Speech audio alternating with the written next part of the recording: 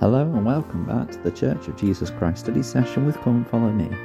I'm your host Matthew Roberts and this is Season 5, Episode 30 of this daily study podcast. Thank you so much for joining us once again today as we continue with our study of this week's Come Follow Me materials, studying in January the 30th to February the 5th in the Come Follow Me materials for Matthew chapter 4 and Luke chapters 4 and 5. And today we're going to continue the section which deals with the Saviour setting or kind of testifying of his role as the prophesied Messiah that was to come. We've spoken about what he said in the synagogue and why this was significant, and now we're going to look at the reaction to this and how, the people listening didn't believe, but the Come Follow Me manual says this, just to kind of focus our minds on, the kinds of questions and thoughts. It says, quote, "Although the Jews have been waiting for centuries for Isaiah's prophecies to be fulfilled, many did not accept that Jesus was the Messiah. As you read Luke 4:20-30, try to put yourself in the place of the people of Nazareth. Is there anything that might prevent you from fully accepting Christ as your personal Saviour?" Close quote. So there is kind of some similarities here or some indications here that we need to recognise that can take place in our own hearts. After Christ states that this scripture was fulfilled in their ears that day, in verse 22 it says, "And all bare him witness and wondered at the gracious words which proceeded out of his mouth. And they said, Is not this Joseph's son?"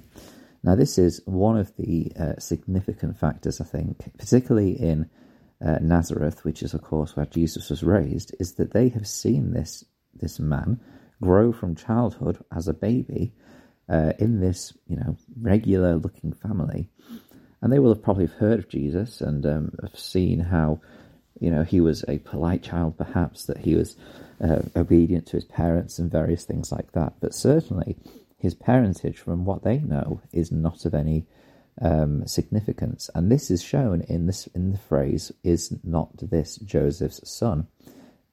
In S. Ken Brown, in his book, explains and says, quote, "Evidently, Jesus' true origins have remained a family secret, for people of Nazareth think of Joseph as Jesus' biological father. In another account, Jesus is called the carpenter's son in Matthew 13:55. Most intriguing is Mark's terminology, the son of Mary, hinting that Joseph is already dead, and that Mary's reputation has grown to such a height that her son is called after her in Mark 6:3, close quote. So we have this indication that the people don't know about this miraculous story that we read of in Luke chapter 1 and 2, and rather they just see Jesus as the son of Joseph and Mary, grown up in Nazareth and raised amongst them. So, the question of, why did these people reject him? Jesus kind of answers this and explains this in what he says next. He says in verse 23, "You will surely say unto me, this proverb, Physician, heal thyself. Whatsoever we have heard done in Capernaum, do also here in thy country. And he said, Verily I say unto you, no prophet is accepted in his own country." So, this idea that the people that are closest to the Saviour were the most likely to reject him because they will have seen him grown up, they will have seen nothing miraculous, or this idea that the Jewish people at that time, the Israelites, were looking for this Messiah who was going to presumably come down from heaven or come in a cloud of power or with great glory, announcing their arrival and free them out of this very physical captivity that they were focusing on from the Romans. Jesus was not did not fit this profile, and as such, they didn't believe him for that reason. And Jesus knows this, and he's explained that. And then I'm not going to read the whole section, but verses 25 to 27, he explains that there were prophets such as Elias, who, was rejected in Israel, in the land that he taught and prophesied in, but he went to a widow in Zarephath, Sarepta, it says in the New Testament translation. Then in verse 27, it mentions Elisha, who said there were many lepers in Israel who didn't listen to him, but there was Naaman the Syrian.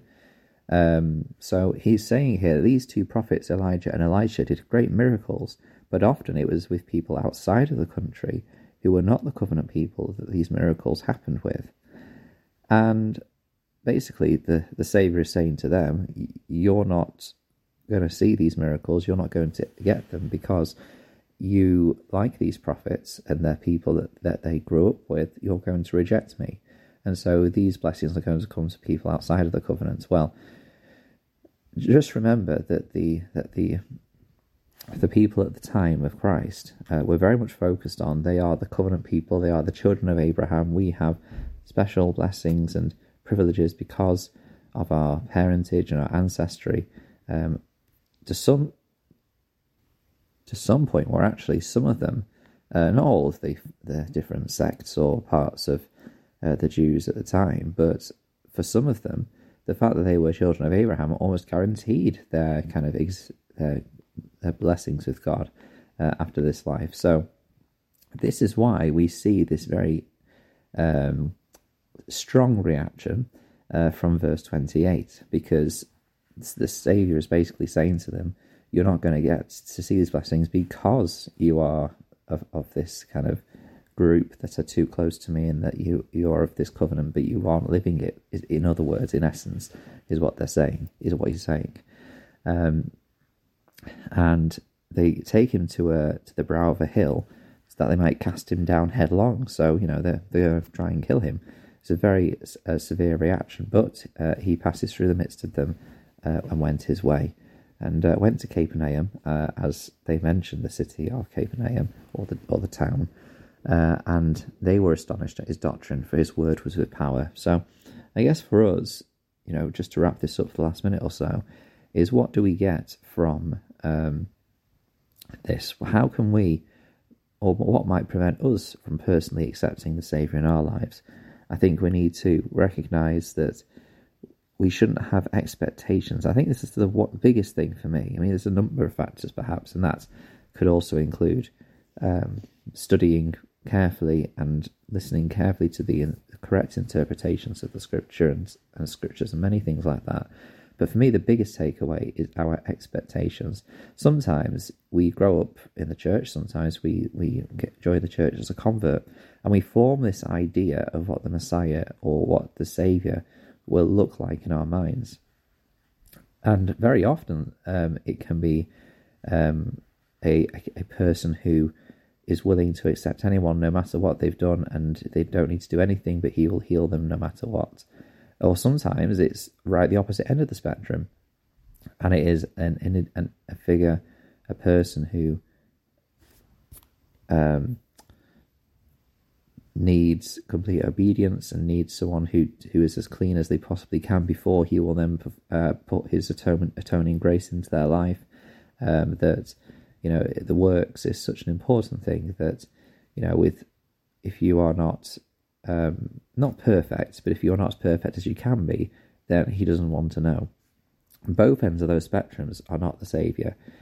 He is somewhere in the middle there. And for me, coming to know the Saviour is one of the most important things that I get from this.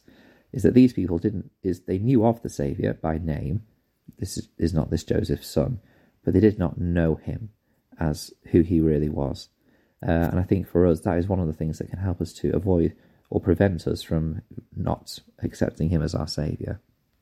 So, yeah, I think that brings us nicely to the end of the section today. Please do join us tomorrow, as over the weekend we continue, and we talk about how the Lord can help us reach our divine potential.